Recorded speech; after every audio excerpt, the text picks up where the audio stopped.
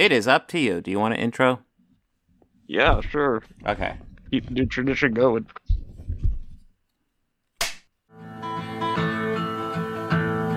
The roses have faded, there's frost at my door.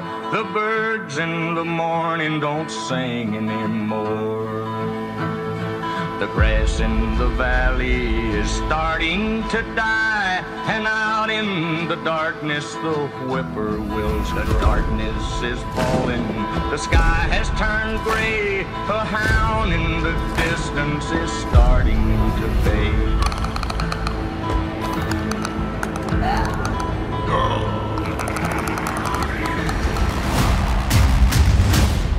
I did not come here to lose. Perhaps this simple defeat will be a perfect example of how pathetic your society has become. You're my friend. I should stop this fight. And don't do this to me. Apollo is down! I cannot be defeated. Somebody get a doctor in here! Soon, whole world will know my name. Drago. Drago. I let it happen.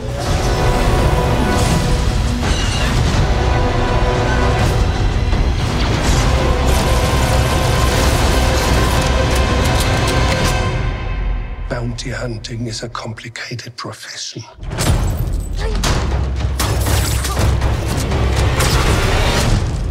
This Organized Chaos podcast is brought to you by listeners like you. Thank you.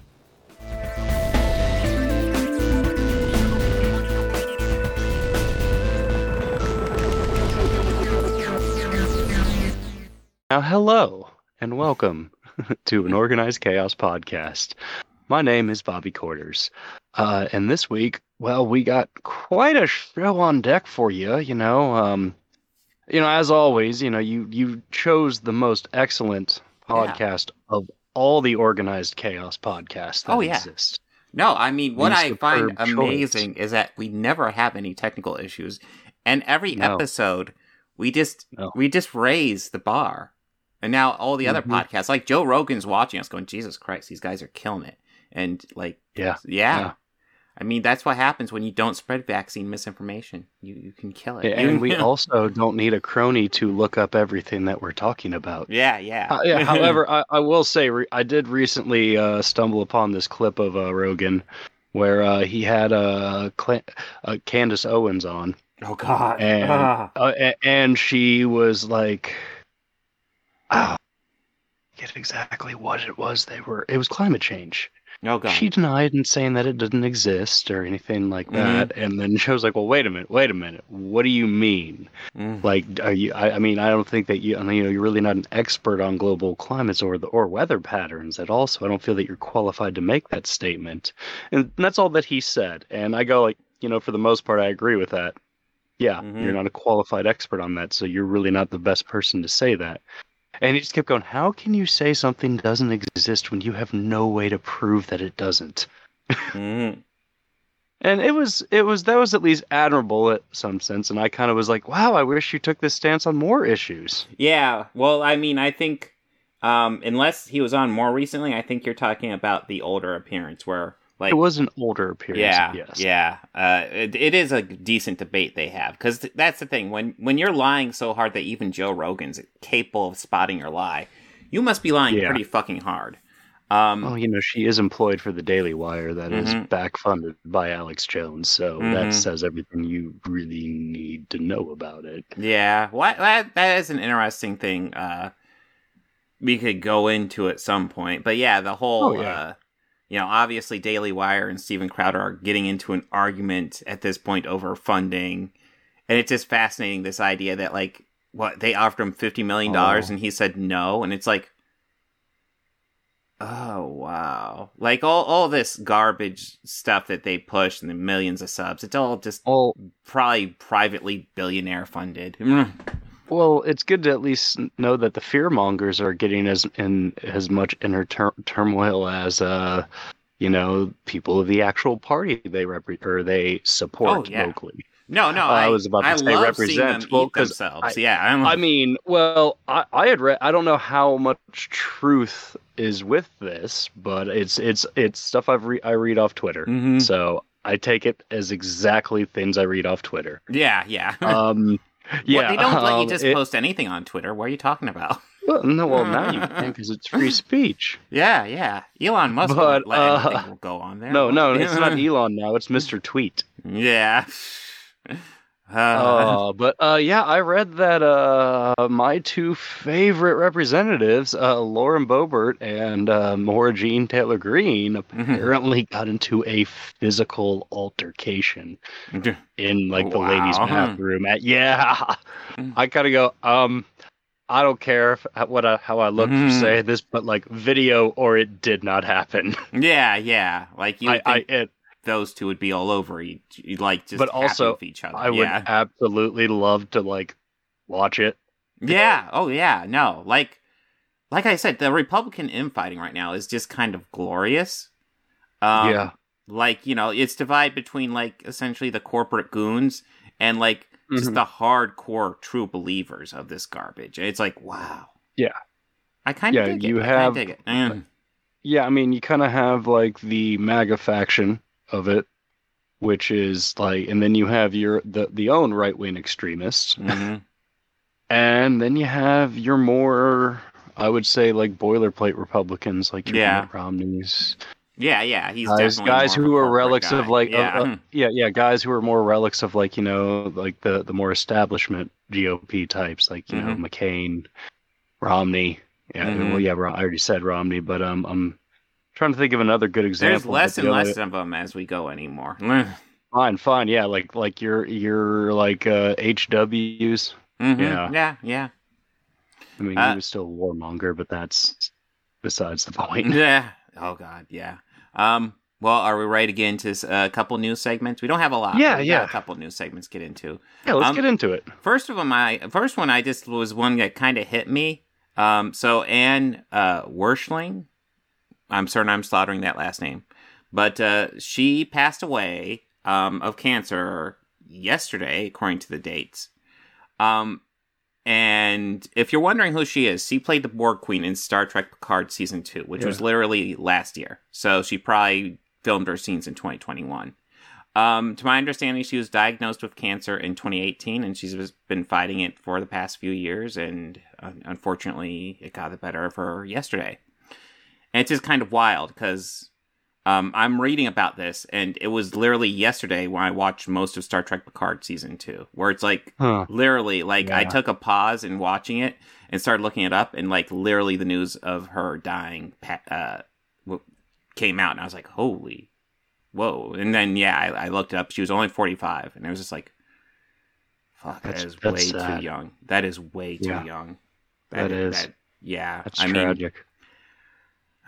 I don't have too much to say except my heart goes out to her family. This is terrible, tragic.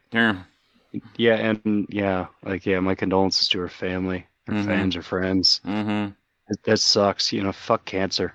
Yeah, absolutely. Yeah, fuck cancer. Yeah, I think we can all get behind that one. Yeah. But anyways, a little bit lighter. Dave Bautista kind of hit the news, and by the way, I just love this picture because there's a picture he posted on Twitter of him being just based as hell. But still, you gotta love. It's Dave Bautista. You gotta love the guy. For people listening, it's literally just a picture of him with a rainbow shirt, and under the rainbow it says "BU," and Yeah, and based. It's very fitting to Dave Bautista. So if you have any idea of what he looks like, it's entertaining to that aspect. Yes. But also, it just shows that he is a genuine guy. Mm-hmm. But he recently, I guess, had a meeting with James Gunn to figure out, because he's been interested in playing Bane, and he was interested to see if maybe he could have a role, because obviously he has a good relationship with James Gunn. And essentially, he came away from it with his feeling that, it's almost certainly not going to happen, and that James Gunn is doing the hard reboot, which we all theorized, which is what was going on. And essentially he's come out of that meeting pretty much confirming what we all pretty much assumed, that it will be a hard reboot. So yeah, he's open to talks with James again, just to like it. But from what I understood from the article I shared with you is like he's open to it, but only if he can like give the character justice, the justice that he feels that he can give. And honestly, I would really like to see his interpretation of Bane. No, yeah, I would love that. Pretty cool. He's been like ever since like he got acting lessons for Guardians of the Galaxy Volume 1. Ever since then, like he has been like kind of a force on screen, and he's done a great job since then. I'm really I'm enjoyed. Kind of on board with anything he does. I enjoyed him in Glass Onion. Thought he was great. Honestly, I can't think of a role where I haven't enjoyed him since then. I mean, Spectre is a movie that gets a lot of criticism, but he played a heavy throughout a lot of that movie. And I remember being kind of bored in that movie, and then all of a sudden Dave Bautista would pop up for a fight with James Bond, and all of a sudden, like, my interest just spikes up, and it becomes this super intense battle between the two of them, and yeah, he made that movie better. It's not the worst movie. Spectre's not the worst movie ever, but it's got its issues. Dave Bautista wasn't one of them. It's not the best James Bond movie. Mm-hmm. It's not the worst. No, not by a mile, but it's not the best at all. That's Living Daylights. Living Daylights. I don't know if I'd call that the worst, but it's not good. That's my opinion. That's just my opinion. Yeah, I have to rewatch them, but I know there's... It'd have to be a tie between that or A View to a Kill. View to a Kill. Yeah, no, that's right. That was my pick for worst one. Oof. But that one still does have like a badass theme song. Yeah, no, I love that. Well, the Living Daylights does too. Aha and Duran Duran. Fucking dig those 80s songs. But those movies are not good. View to a Kill is View to a Kill is a better song, but like the best theme, and I mean, in my opinion, is you're gonna hate me, but Live and Let Die. Live and Let. Oh yeah, well no, that one's a classic. I take that one. Yeah, okay. I mean, that's Wings. Come on. I mean, I've seen Paul play it live. Well, so like, nice. Fucking awesome. Just fucking awesome. But yeah, as far as Dave Bautista, I'm interested in any project he works on. If I would love if James Gunn found a role for him in DC, because I know he said he's pretty much done with Drax after Guardians 3. It's one of those things where it's like I'd love him to play more Drax, but if he's done, I'm not gonna be like, you have to push it. I'm sure he would be more down to maybe provide a voice if they were to do like another What If. Yeah, I could see that. Yeah, but yeah, I mean, he says he's happy to be done with the role because he also has it's kind of like a slight worry of being typecasted. Yeah, absolutely. And that's legit, but. If you're actively pursuing Bane after playing Drax the Destroyer. Yeah, true. But yeah, we will see what the future holds for him. I don't know what projects he has coming out besides Guardians 3, which I am pumped for, by the way. But I am too. Yeah, we will see. Are we ready to get to the main topics? I guess we haven't even pre-introduced the main topics. Okay, we're talking about Last of Us. No, we didn't. Rocky IV and what was the last thing? Mandalorian. It's my shirt. We're talking about my shirt. We're talking about his shirt. Wow. For those of you listening, Bob is wearing a Baby Yoda shirt, or a Grogu shirt. But we don't know that yet. It's a comic book thing. Yes. But yeah. Yeah, it looks like an old Spider-Man comic. Yeah. Yes. So, now that we've perfectly listen, this podcast is perfect in every way. And now that we've perfectly and on time set this up, we will go ahead and dive into Last of Us. All right, yeah. So, my initial thoughts when I go to the HBO screen, and I didn't even realize this, because when I first watched the first episode, I want to say it was Friday, and I was like, whoa, the first episode's an hour, like 80 minutes. But I'm like, oh, well, it's probably just because it's the pilot. It's probably not going to be regularly that long. Because the second one, I think, was like 50, 55, something like that. Yeah, it was like 58 minutes. It's longer, but it's not huge. Yeah. It's like, okay, so it's usually an hour, but the first one's going to be kind of overlong. Then the third one comes out tomorrow night, and it's like 75 minutes. I'm like, okay. I just need to make sure to set aside a bit more time for this, because this is going to be a long series. Yeah. Now that I've said that, yeah. So far, I'm digging this. What are your initial thoughts, Bobby? Well, I'm going in real blind because I never played the game. I mean, I understand the kind of the basic idea of the game. Yeah. Like from whatever I was shown in trailers of it. But I'm liking it. I'm really enjoying a lot of what they're giving us in the sense of story so far. Well, what I'm enjoying is that we're getting lots of flashbacks to before the, kind of seeing the downfall. We're getting hints of how all this happened. Essentially this is fungal zombies, which is different. Well, they don't say the word zombie, I notice. Well, that's not uncommon in these things. Walking Dead never said zombie either. Well, Walking Dead is garbage, so. I do want to go to Walking Dead a bit here, because what I'm seeing a lot of is we're seeing lots of the origin of the zombies, lots of how did this happen, and we're also getting lots of side stories, all almost self-contained side stories that relate to the main story, but not 100% directly.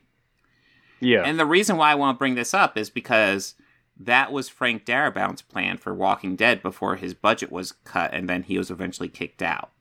Yeah. Like he talks about, if you watch season 1, there's this scene where Rick ends up in a tank, and you see this soldier who is dead in that tank, and he literally, Frank Darabont had a whole episode set up about that soldier and how he ended up in that situation. And there was going to be lots of exploring the virus, exploring lots of the destruction of humanity. If The Walking Dead did that, I would have enjoyed the series a lot more. Yeah. I absolutely would have. No, but I just kind of thought it was after about the first season I did watch, and after the second season, I just kind of kept. To me, it felt like they were just trying to kind of make every episode it would run the course of a combination of Dawn and Day of the Dead, but more so the Day of the Dead. They leaned more hard into the Day and the Dead aspect of just the people, infighting within each other for no reason. It's a lot of rinse and repeat. Yeah, and for me, I just kind of go this was better when Romero did it. Yes. No, I'm bored. I stuck through maybe 7 years of that show, just hoping because here's the deal. I loved season 1 Walking Dead. I agree and with I you. stuck with One it is for good. years. One is good. Hoping it would get good back to that, and it never did. And I got to a point where I was I don't care. I remember after I stopped watching, did it. After I stopped watching, there'd be reports talking about X characters dying in so many episodes. It's I don't even have to watch it to know when characters are dying anymore. They're just going to talk about it a month in advance. Yeah. It's I feel like I've seen the whole series, even though I haven't watched it for years. I think they just finished that series recently, and I'm I don't care. And it's sad because I loved season 1. But it's the reason why I'm going into it is because I feel like Last of Us might be kind of the spiritual successor, or at least they might be shooting to be the spiritual successor to what Walking Dead could have been. Well, I'm happy you said that because the first episode gave me a lot of Walking Dead vibes. Early season, season 1 vibes of Walking Dead. And I was very hooked on it. Even my wife, who was working from home when I was watching it earlier today, she even kind of took a break, and we both were just kind of very enthralled with the story. And this was episode 3 that definitely the one that sucked both of us in. Oh, episode really 3 was so good. I mean, it's a long one, but it's almost it's almost all this side story between Bill and Frank. Yeah, well, at first, what my wife was "What's this all about?" And I go, "I have seen it just about as much of this, as you have. I have no idea." And she's no. I mean, it's cool that they're, showing the representation, but does this have anything to do with it, or are they just doing it to say, "Hey, pandering"? And I was the only thing I could think of is I knew that he was introduced as a character. I read that today, so. maybe this is a story setting this character up, or how he knows the people, like our heroes, like Pedro and the girl. Mm-hmm. Maybe, you know, that's how, like, that. And sure enough, near the end of the episode, we did get that payoff, but by the time we were questioning, like, why is this important to the story, you know? Mm-hmm. Like, what is this? But we're getting a background of more of the people that they'll encounter. Mm-hmm. And I gotta say, Bill built a beautiful fortress. Yeah. No, like, every bit of it was great. No, you get this background into, like, essentially Bill, who's this, like, survival guy. This whole town is getting evacuated, and he's just, like, in his little bunker with a whole bunch of guns and a whole bunch of cameras watching people leave. And as soon as they leave, he just is out there grabbing everything that's useful and setting up a huge fortress around, I don't know if it was, probably not the whole town, but, like, definitely a section of town, setting up booby traps all around it. Maybe a city block. Yeah, maybe a city block. Yeah. And, he's spent like 4 years by himself there, and then he meets Frank, and like you're not sure where the whole Frank thing's gonna go, but then it just kind of turns into this kind of beautiful love story. God, I'm watching it, I'm not sure where it's gonna go, and by the end, like at first I wasn't really fond of Bill at all, and at the end I'm like, oh God, this is so sad. I might be bawling. This is so nice. Yeah, the ending was very, very sweet. Yeah, and I would definitely say, like, I've liked all the episodes so far, but like that episode 3 was so far definitely my favorite of the 3.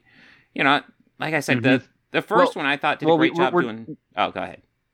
We're jumping around a little. We're talking about 3, and we haven't even dove into 1 yet. Yeah, no, I was about ready to move back into 1 because 1 I thought was really good. It does a great job setting us up. Yeah. It does. Pretty much there's this outbreak that's fungal. Like, it's fungus. Yeah. And it could live in humans and infect them and turn them into, like, reanimated dead corpses. Yeah. Pretty much. Yeah. Something not they didn't, zombies. like I said, they don't say zombie. Mm-hmm. So they're really not one. Well, yeah, I mean, they dance around it. They dance around it. Yeah. They're like, okay, to the best of my knowledge, and I guess me as a big fan of that subsection of horror genre, I would have to say that, you know, with zombies, there can be several different ways, like something supernatural, like, you know, a planetary alignment or a meteor or, you know, the like tectonic plate movement, some weird shit like that. Okay. Government controlled, you know. Yeah. Some virus that they created that causes it. That, or, you know, and like those are pretty much like the 2 main ones, and one that's not really touched upon so much, but is in a lot of films from the 40s and 50s, pretty much until Romero's Night of the Living Dead. Voodoo. Yeah. Oh yeah, Voodoo. Voodoo was the classic like Romero. Like King of the Zombies, for example. We have covered that on the podcast. You can go check it out. It's also the best episode of any podcast ever. Yeah, that timeless chestnut that aged just like milk. Yes. Hey, I mean, like I said, the lead character was pretty. Well, I guess does he count as lead? He's the guy who stole the movie. Was entertaining as hell. Yeah, and then like finding out all that extra about him, like how he was friends with Mo Howard, was like cool. Yeah, but these aren't voodoo zombies here, and I mean technically they would fall under the biological or you know lab created something. Yeah, I guess there's four biological and man-made. Yeah, 4 categories. But yeah, I don't know though. They're not different. Because zombies don't have growths. They don't develop growths. They're just the reanimated corpses that slowly start to decompose over a period of time. No, at least in my opinion. I think they're obviously going for a zombie thing, though. Yeah, they are definitely heavily inspired by them, but it's like it's kind of like that with a bit of Invasion of the Body Snatchers, how the bodies act more of a host or like a vessel. You know, that's a good point. Because, like, it's a point, I think it's episode 2, where he kills one of the zombies, but the zombie lands next to some fungus, and the fungus, like, communicates with the zombie, and it activates this, like, horde of zombies nearby. Whole apartment complex worth. Yeah, and it's like, there's this communication between the zombies if they're around the fungus. It's almost like a group mind. Hive mind. Like a hive mind, or collective. Yeah, I watched Star Trek Picard recently. But yeah, I didn't even think about that. But yeah, that's a good point. Yeah. But yeah, it's interesting. That's again, like, I mean, I'll nerd out on zombie horror, but yeah. Nothing. I mean, I like no. I'm not aimed by it at all. We do not accept zombie nerds. I'm sorry. Well, I mean, I'm already labor, you know, put in the time, and you know, I'm already union, so there you go.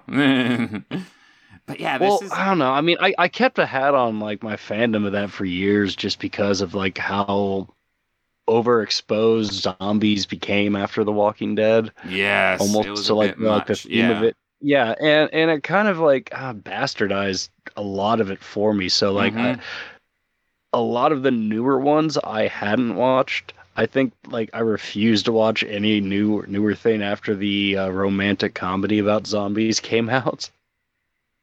That's right. There was something. What? Warm Bodies. Oh, Warm Bodies. That wasn't what I was thinking. Yeah, absolutely. I've never seen it, but I can tell you I absolutely hate that movie. Warm Bodies was actually like the young adult thing. Yeah. Because I was thinking of Life After Beth. Maybe. Which I think I've seen, but it's been a while. Like well, Life After Beth was more just a comedy. It wasn't meant to be kind of a young adult thing. Whereas I think Warm Bodies was trying to be like a spoof of the whole young adult genre, but with zombies. But I'm not sure. I haven't seen that one. But yeah. Possibly. But yeah, I mean, even like, Zombieland was alright. Yeah, Zombieland was fun. Yeah. It was alright. 2 was alright as well. Yeah. But because they did a lot of in those like the similar themes with Romero, and there's a lot of these themes that I hope that we're going to see with The Last of Us too, where you know if they keep going into these individual stories of the people, we'll see how each of these different characters will react, and you know to their surroundings and what's going on. We even saw it with Bill and Frank, where when they first met Joel and Tess. Pedro Pascal. Thank you. Yeah, Joel and Tess. How they were kind of fighting. It's like, it's just us. It has just been us for the past 4 years. Like, let's have a normal thing. Yeah. And even that, like, we get to see how it's affecting them in that times. But I hope that we get to see more of this, but also people whose paths will cross with, you know, our protagonist. And also our the lead, the Bella Thornburg, I think the actress name is. That sounds right. Ellie. Yeah. Ellie. Yeah. We haven't gotten to explore, but apparently she's been bitten at least twice and has not become infected and just heals. It just heals. Yeah. No, that's what we saw because we saw her. Well, we didn't see her get bit. We saw the aftermath of it. They got away somewhere safe. They went to check her arm again, and it was healing. Like. Well, I mean, they kind of did this on purpose to show you the contrast because Ellie got bitten at about the same time Tess did. Yeah. And you see, like, about the same time, Tess's, like, bite is just expanding all over and growing quickly. Yeah. Whereas Ellie's, you know, just got this little bite and it's already stopped bleeding and it's scabbing over. Yeah, it's already starting to heal up. It's like, whoa, there's a difference.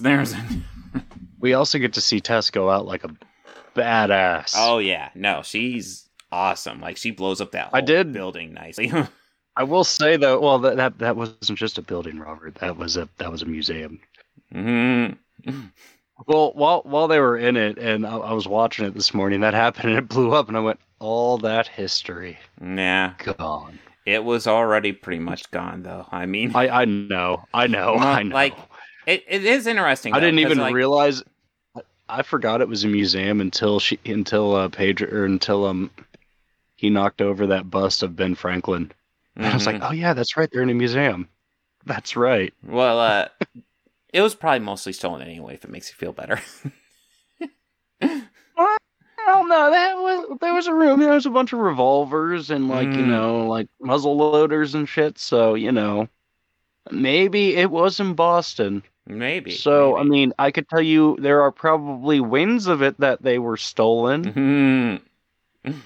What? Those are probably more located around the Cape Cod area, or Plymouth. But yeah, that's one thing that this series, like, we're really seeing how it starts. Like, the beginning of the series is all 2003, and it's Pedro Pascal, Joel, with his actual daughter, his biological daughter. And of course, all the usual suspects got upset because they cast a black girl for that role, and it's like, shit happens, guys. Who cares? We don't need to explain. She does a great job. Really? Yeah. That is what pissed them off? Yeah. Not even episode 3? Because episode 3's barely been out, so we'll see. But yeah. I said to my wife, it's like, shh, do you hear it? You can hear the conservative triggerism. Yeah. We're not bigots. We just yell every time it happens. It's like, that's kind of bigotry, guys. It's kind of bigotry.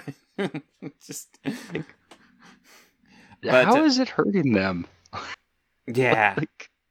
No, it drives me nuts. But like the actress that got to play her daughter, I thought did a really good job. And goddamn it, was good. That got tears out of me too. Like I knew what was going to happen. But you guys should know this because this has been spoiled for me. Even without playing the game, this got spoiled for me because everybody brought it up.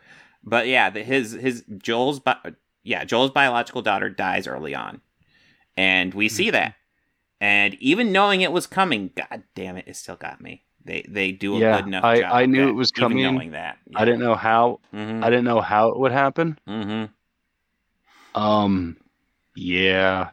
Why? Yeah. I had a feeling as soon as when he ran into the army guy, and he's like, "Sir, I'm sorry. Say that again." And it was just, oh. Yeah, he just got the order to start executing everybody. Fuck the army. Yeah. But yeah, in this show, yeah, the army guy gets the order to start killing people, so he takes shots at Joel and his daughter, and his daughter just dies in his arms, and God, that got but me. I think one of his buddies, his army buddies, because we know Joel is a ranger from Desert Storm. We see that on a bumper sticker in his truck earlier. I think one of his buddies like caps the army dude in the head with a rifle. But not in time to save his daughter, just in time to save Joel, unfortunately. But it does play a nice contrast a little bit later on where he meets Ellie, and you get the army guy essentially pointing a gun at Ellie, and just you can see like Joel gets a flashback, he gets triggered, and he just lunges and beats the shit out of the army guy, just almost like on instinct. Out of that guy. Like I'm not prepared to have this happen again. Yeah, he was not going to have it happen again. And he even was protecting her in a very similar way instantaneously. As soon as the army guy was there, that was a guy who he talked to who we thought... Yeah, he even had a past history with him, But that guy was there for one reason, to capture him. Yeah. So, deserved. That ass whooping was well deserved. But we'll have to see how it develops. But like I said, the first episode's just a great setup, and we see Joel and Ellie and Tess kind of going on their adventure. The second episode is probably my least favorite of the 3, but it's still good. It's more just, they're continuing on their journey, and we get to see Tess's fate, which is pretty fucking badass. And then episode 3 is just almost a side story, and fuck, it's so goddamn good. It so really good. Is. So...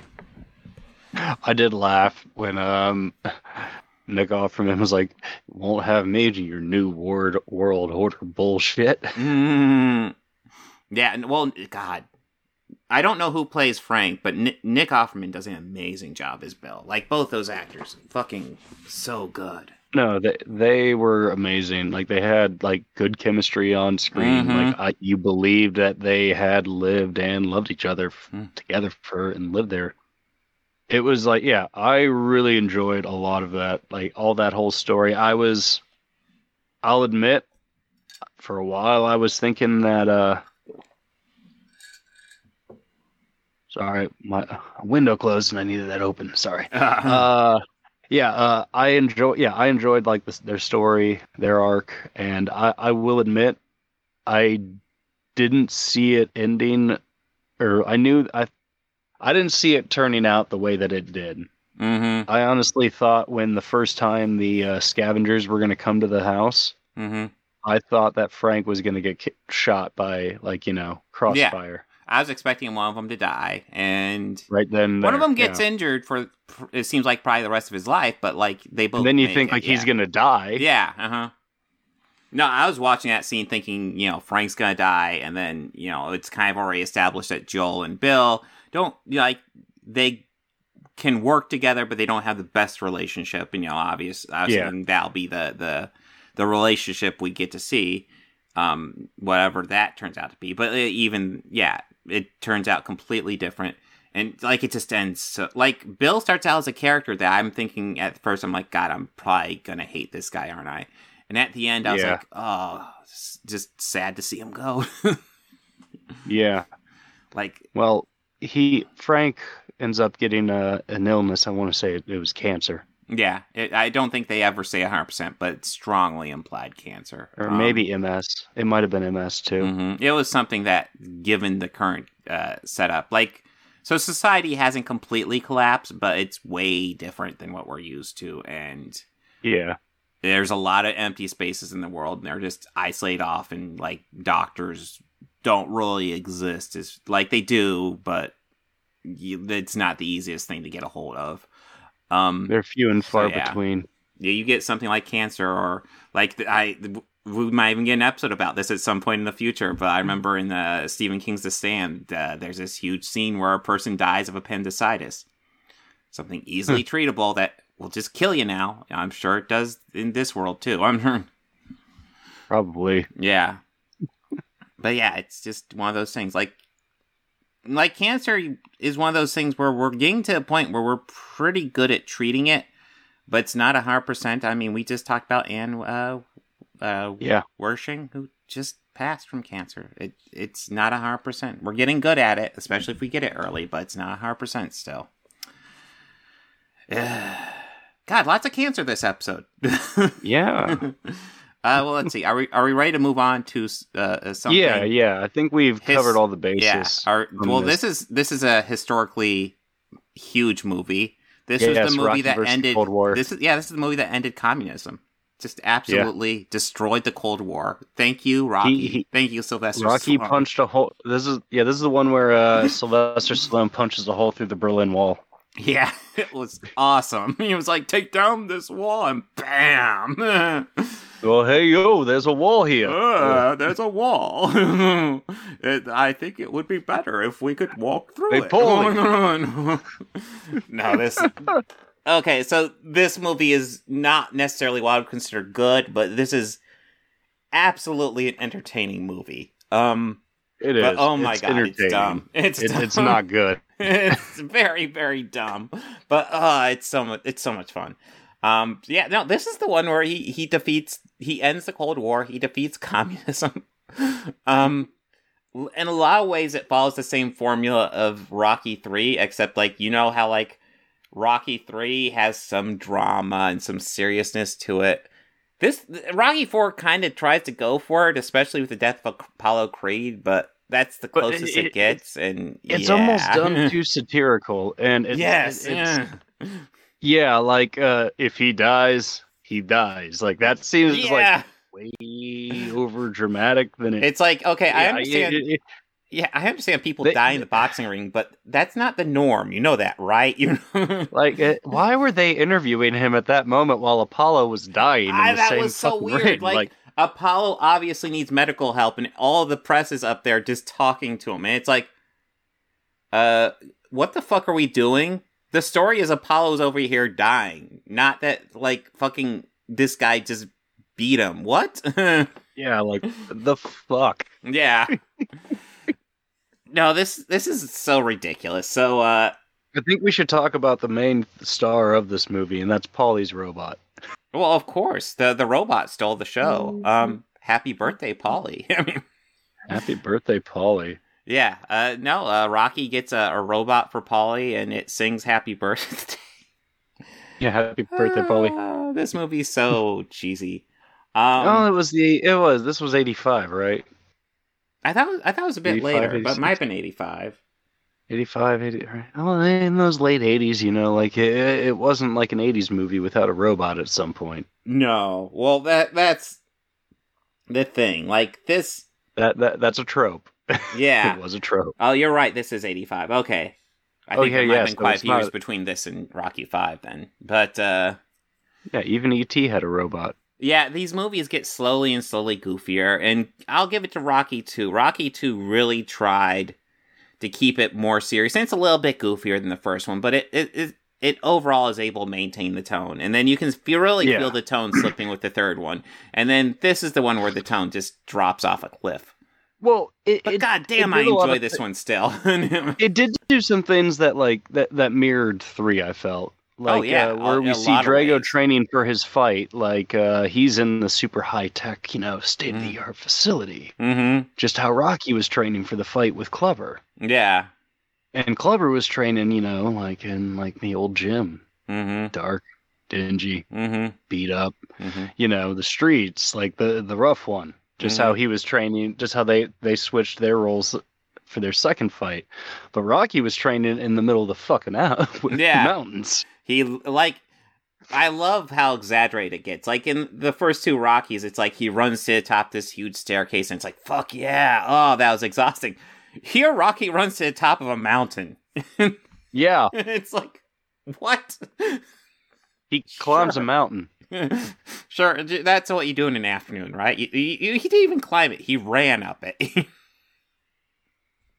Well, I'll tell you, essentially, the villain here is Dolph Lundgren and his super soldier Russian whatever. And I love how they're like, oh yeah, he's built up, he's everything Russia, he's like super muscle mass, all because of, his Russian training. And then they have this like, oh, well, does he take any steroids? And they're so obviously lying. They're like, no, this is all natural. No, he never does steroids. All Russian milk. Yeah, and then of course later we have to have the scene as if it wasn't clear enough that yes, of course he's taking steroids. Yeah, they doping. Were fucking lying. He's doping. It's like he was. Yeah, of they were course obviously he's fucking lying. doping. Yeah, of course he's fucking doping. Look at him. Yeah, but I will say one thing I love is so like you have the training montage you just talked about where it's all high tech and then Rocky's in the Alps. But I'll tell you why Rocky wins this one against the doped up Russian super soldier. It's because he was drinking goat's milk? Well, that helped.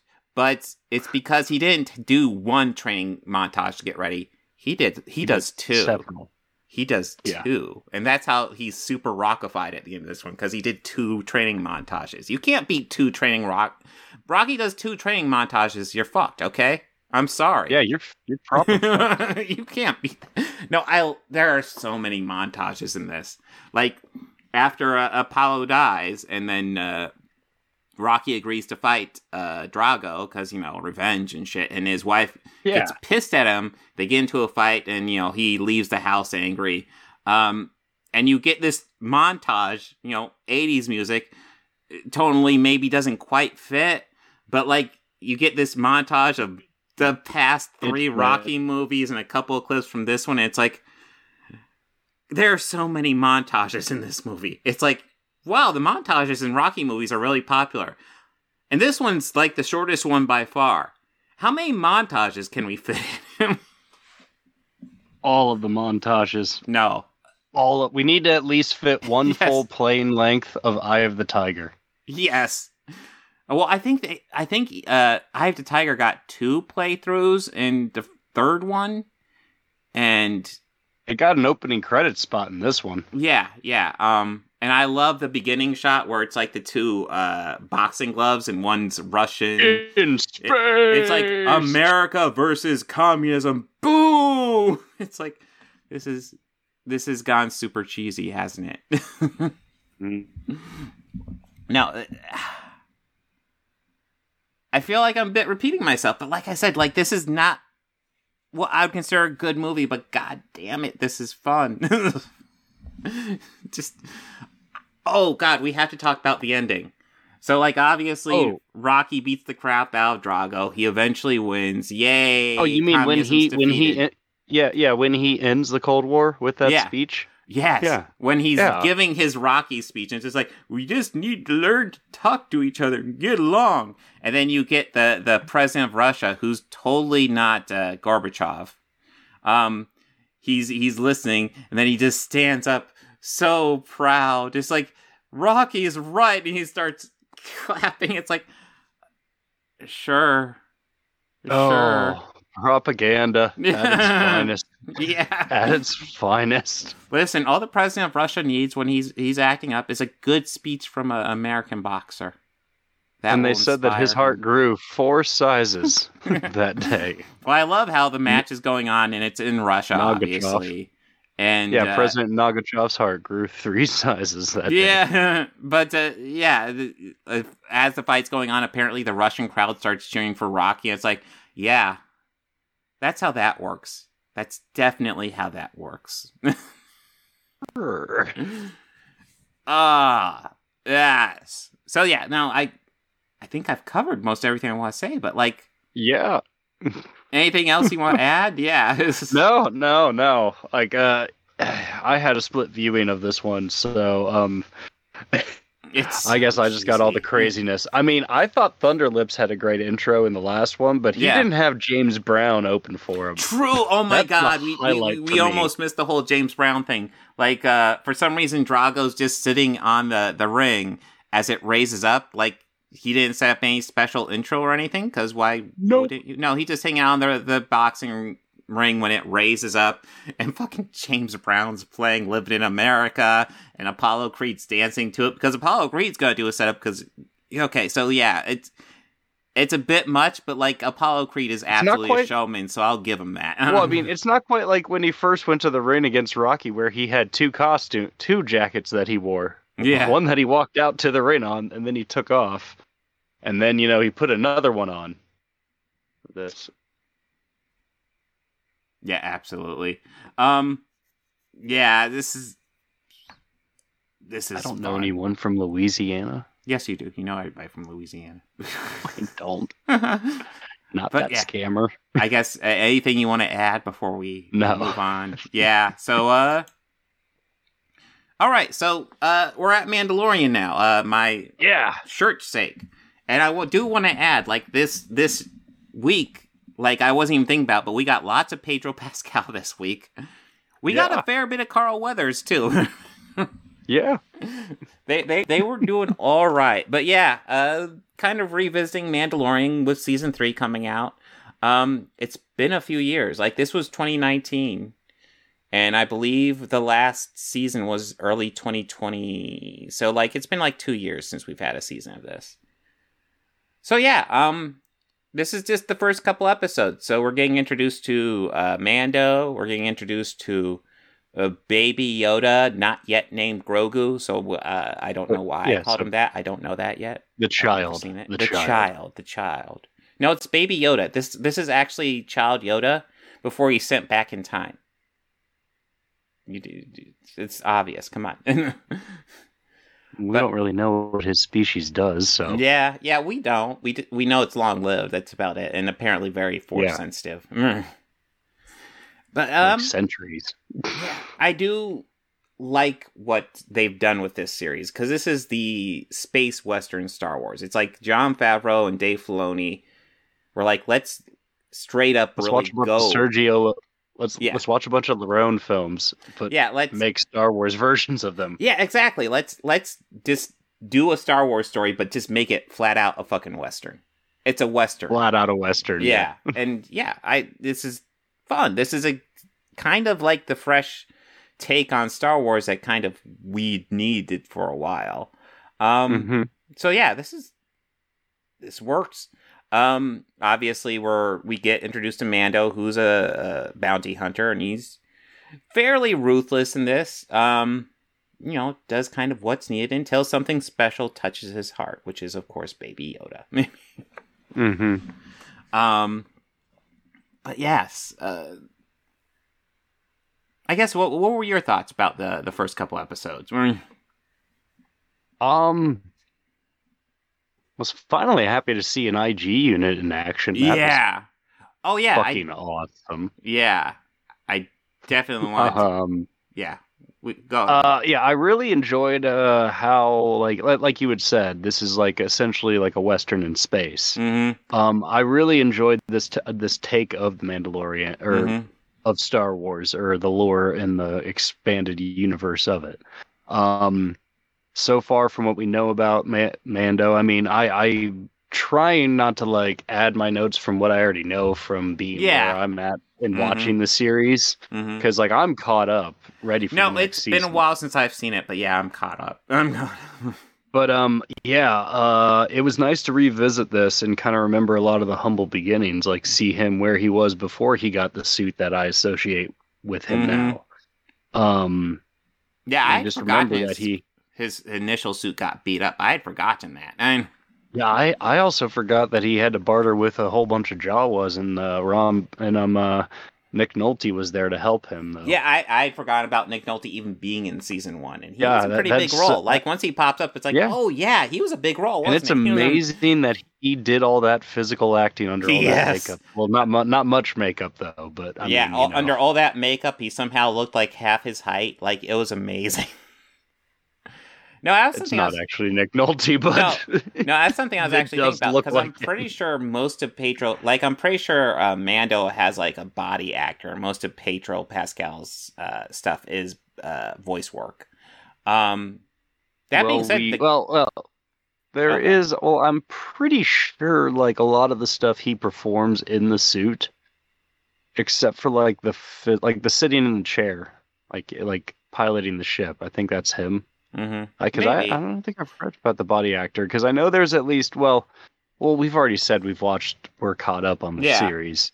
I know that there's definitely moments where it's definitely where we clearly see it is him under the suit. So let me see. I think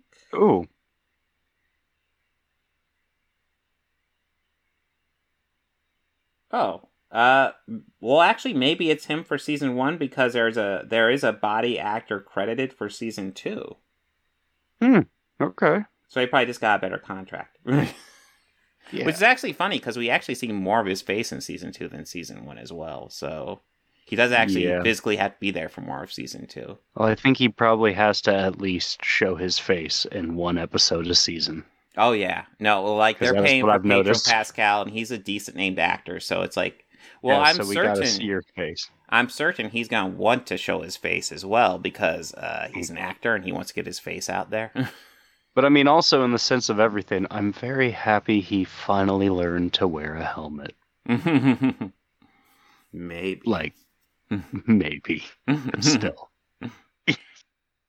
How are you going to introduce a badass character like the Viper and then have him fucking die like that? That's all. Yeah. Well, the first 3 episodes are almost kind of like the 3 parts to your pilot here, where you get pretty much. Yeah, it's Mando and the meeting the baby, and then the baby's a bounty, so he turns in the bounty, and then he just has a change of heart, and he's like, you can just tell, like. It's one of those things where you don't have him tell you, but like you can just tell from his actions. Well, he was able to get the drop on an IG unit, and a droid built for killing. Oh yeah, and I definitely want to go into that, because I love how they do the movements for the IG unit. Like they're very robotic movements. How like the torso just spins and shoots, and it's very like I didn't rigid how it moves. All like a gyroscope like that, sort of like acting, but like, okay. Yeah, I'm here for it. Yeah, you could see how it'd be an effective bounty hunter. Just spinning around. The IG unit in the Empire didn't move like that. Well, hey, this is 8 years later, 8 years after Empire. So yeah, it's super. This is even more and advanced. for all we know, before he even announced who he was, the droid, it could have been IG-88 because, in Shadows of the Empire canon, which is no longer canon, Boba Fett blew him up. Yeah. Well, maybe eventually we'll get that Dash Rendar movie. I hope so, man. Every time we talk about Star Wars, I always bring up Shadows of the Empire. Yeah. Well, God, it's been a while since I've read that book, but yeah, it wasn't a bad book. My biggest complaint was how my biggest issue was how Dash goes out in that book. Other than that, I think it's a good book. Oh well, they're on their way to go retrieve Han and Carbonite. You've served your purpose, Dash. Yeah, just random. Oh yeah, here's a meteor. Oh, I'm happy you got to reunite with Lando and Chewie. But yeah, so we get to 3 episodes. Mando becomes a fugitive from most anybody. The Mandalorians in the town help him escape. But yeah, everybody's kind of pissed at him for not doing the full bounty with Grogu. Or I'm sorry, Baby Yoda. I don't know that name yet. I don't know why I keep on saying it. The child. Yeah, the child. Well, yeah, and some bad and a great Empire high-ranking officer who could have a great career voiceovering documentaries. But well, actually, I was about ready to move on to episode 4, where we're introduced to Cara Dune, played by an actress who has never had any controversies ever, and has never had a flop. Yes. No, you go back and look at some of the way these people talk about Terror on the Prairie and how it would change Hollywood. And now that the numbers have come out, it's like, wow. Like Gina Carano, they were in talks to give Cara Dune her own spin-off series on Disney+. And instead, she had to do some dumb tweets, and now she did Terror on the Prairie, which is pretty objectively a flop, no matter which way you look at it. And God, they talked about like it'd be a big deal, and it was not. Nobody cared. Even the demographic it was targeted to hated it. Yes, they called it woke because a woman lead, because they've been trading people to call everything woke that has a woman or minority as a lead. It's like, the word means nothing anymore. I guarantee you, if you go to any one of their libraries, they'll at least own either Alien or Aliens. Probably guaranteed. Guaranteed. But yeah, it's fascinating. Like she is not the best actress, but I thought in this series she did fine. But yeah, it was clearly like she was being set up as kind of a big figure, not necessarily a big figure, but a popular figure in Star Wars. I could see how her character could kind of expand out and have her own mini story. And she just flushed it down the toilet. She just... Well, yeah, she decided to not realize that, she is a Disney employee. Mm-hmm. And, just like any company and any job, if most jobs nowadays do monitor your social medias, they monitor them. They keep tabs on them because they want to make sure that you're not saying anything if you're representing the company. In any way that could get you in trouble. Actually, somebody in a higher up in my company got fired 2 years ago for something that he posted on Facebook. Oh, wow. Yeah, you don't see it so much, but when you're dealing with actors in particular, actors are going to have their faces out there. If somebody likes performance, they're likely to follow the actor on some sort of social media. And if that actor is posting really shitty stuff, anti-vaccine stuff, shit trying to say that right-wingers are currently like Jews in the Holocaust, like she was posting, it's not gonna look good. And you could take any one of her individual tweets in a vacuum and say, oh, she doesn't deserve to get fired for that. And I would even go by the broad stance of saying I don't think she deserves to get fired for anything she tweets. But doubling down on it? Well, it's not... Yeah, doubling down on it's questionable, but also, I think there's something behind the scenes we don't know. I think, like, if, like, everybody worked with her, loved her, and thought she was the best person ever, and then she gets fired for her tweet, I think we would hear people going, oh, what the fuck? That's not cool. Guys, why'd you fire her? But we didn't hear a peep. And that tells me that probably she wasn't the best person to work with, and there's more going on behind the scenes. And they're using the Twitter kind of as an excuse to can her. And they were bad tweets. I do want to stress that. At no point am I looking at tweets going, oh yeah, these are great. No, they're bad. But I think there's definitely more going on behind the scenes why she got fired. And I think just the fact that this newest movie bombed. Like, they were so pushing this movie, and it just bombed hard. And it's like, if you had just behaved a little bit on social media, they wouldn't have had grounds to fire you, and then you have your own Star Wars spin-off series. Just saying. Yeah. But yeah, so overall, the first 4 episodes are pretty solid. I enjoy it. It'd be nice to see. It's tough. Like you said, I know where this is going, but, you know, kind of revisiting it, and it won't be bad to get caught up again before the new season starts, because it's been over 2 years since... Yeah. Well, I don't know if it's been over 2 years since the end of season 2, but it's been a while. So it has been some time. Yeah, it'll be nice to get all caught up again. Is there anything you want to add? No.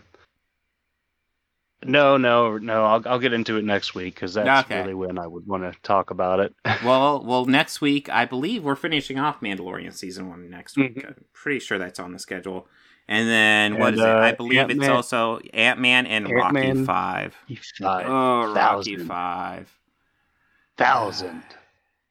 1,000? That was from Spaceballs. Oh, Rocky 5,000. I think I'd rather that one. Rocky 5.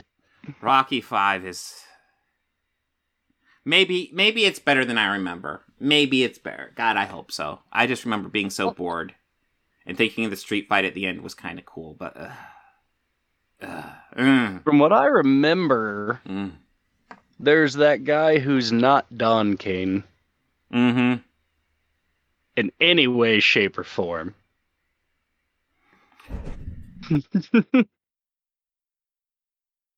Well, I guess when we covered Rocky 4, Rocky 4 just now, we didn't even cover Duke was probably one of my favorite characters. Like, and he was been a character throughout the whole franchise, but like he actually got some good lines in that movie. And we will see more of him going forward. Not a lot more, but we'll see more. But yeah, now Duke is like in Rocky's corner, because he also helped him train too. Mm-hmm. He helped him train for the second fight with Apollo. Mm-hmm. Or not Apollo, but Clubber. Yeah. Well, it makes sense, because Duke was essentially Apollo's trainer. And you kind of see an evolution, obviously, for the first 2.5 movies. Mickey is Rocky's trainer. And then for essentially a movie, like 3.5 to 4.5, Apollo is Rocky's trainer. And then for the rest of the movies where Rocky is the lead, Duke will be his trainer. And Duke was Apollo's former trainer, and he just moved on to train Rocky. Yeah.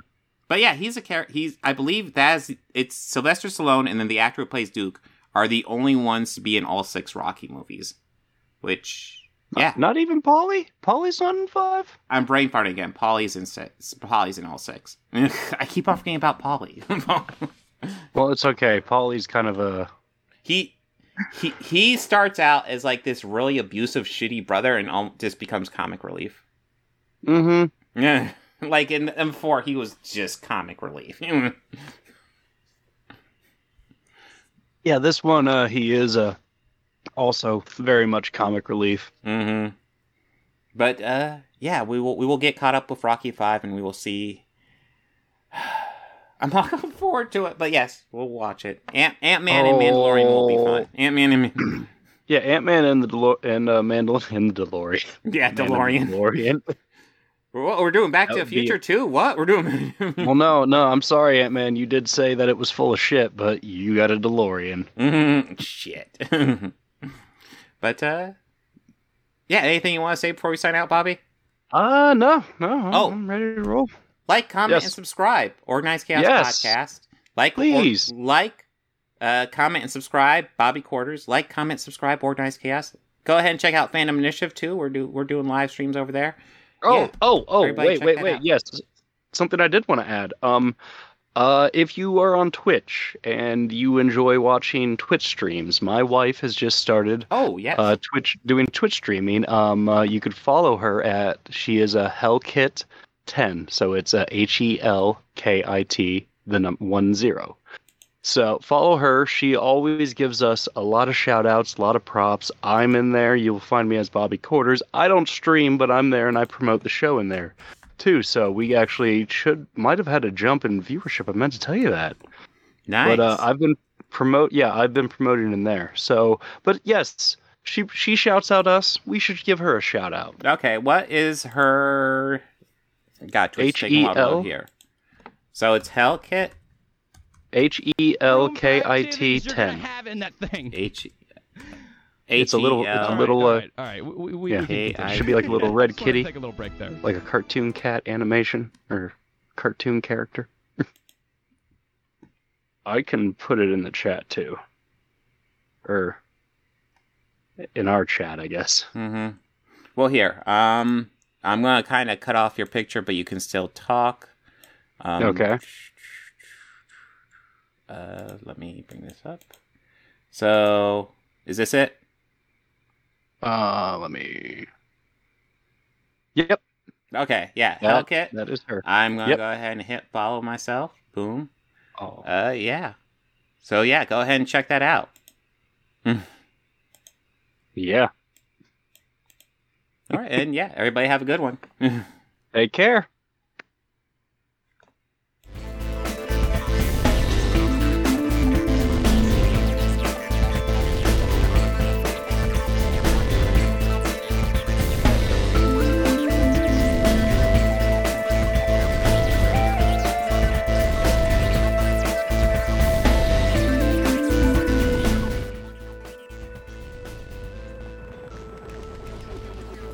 Books, records, films, these things matter.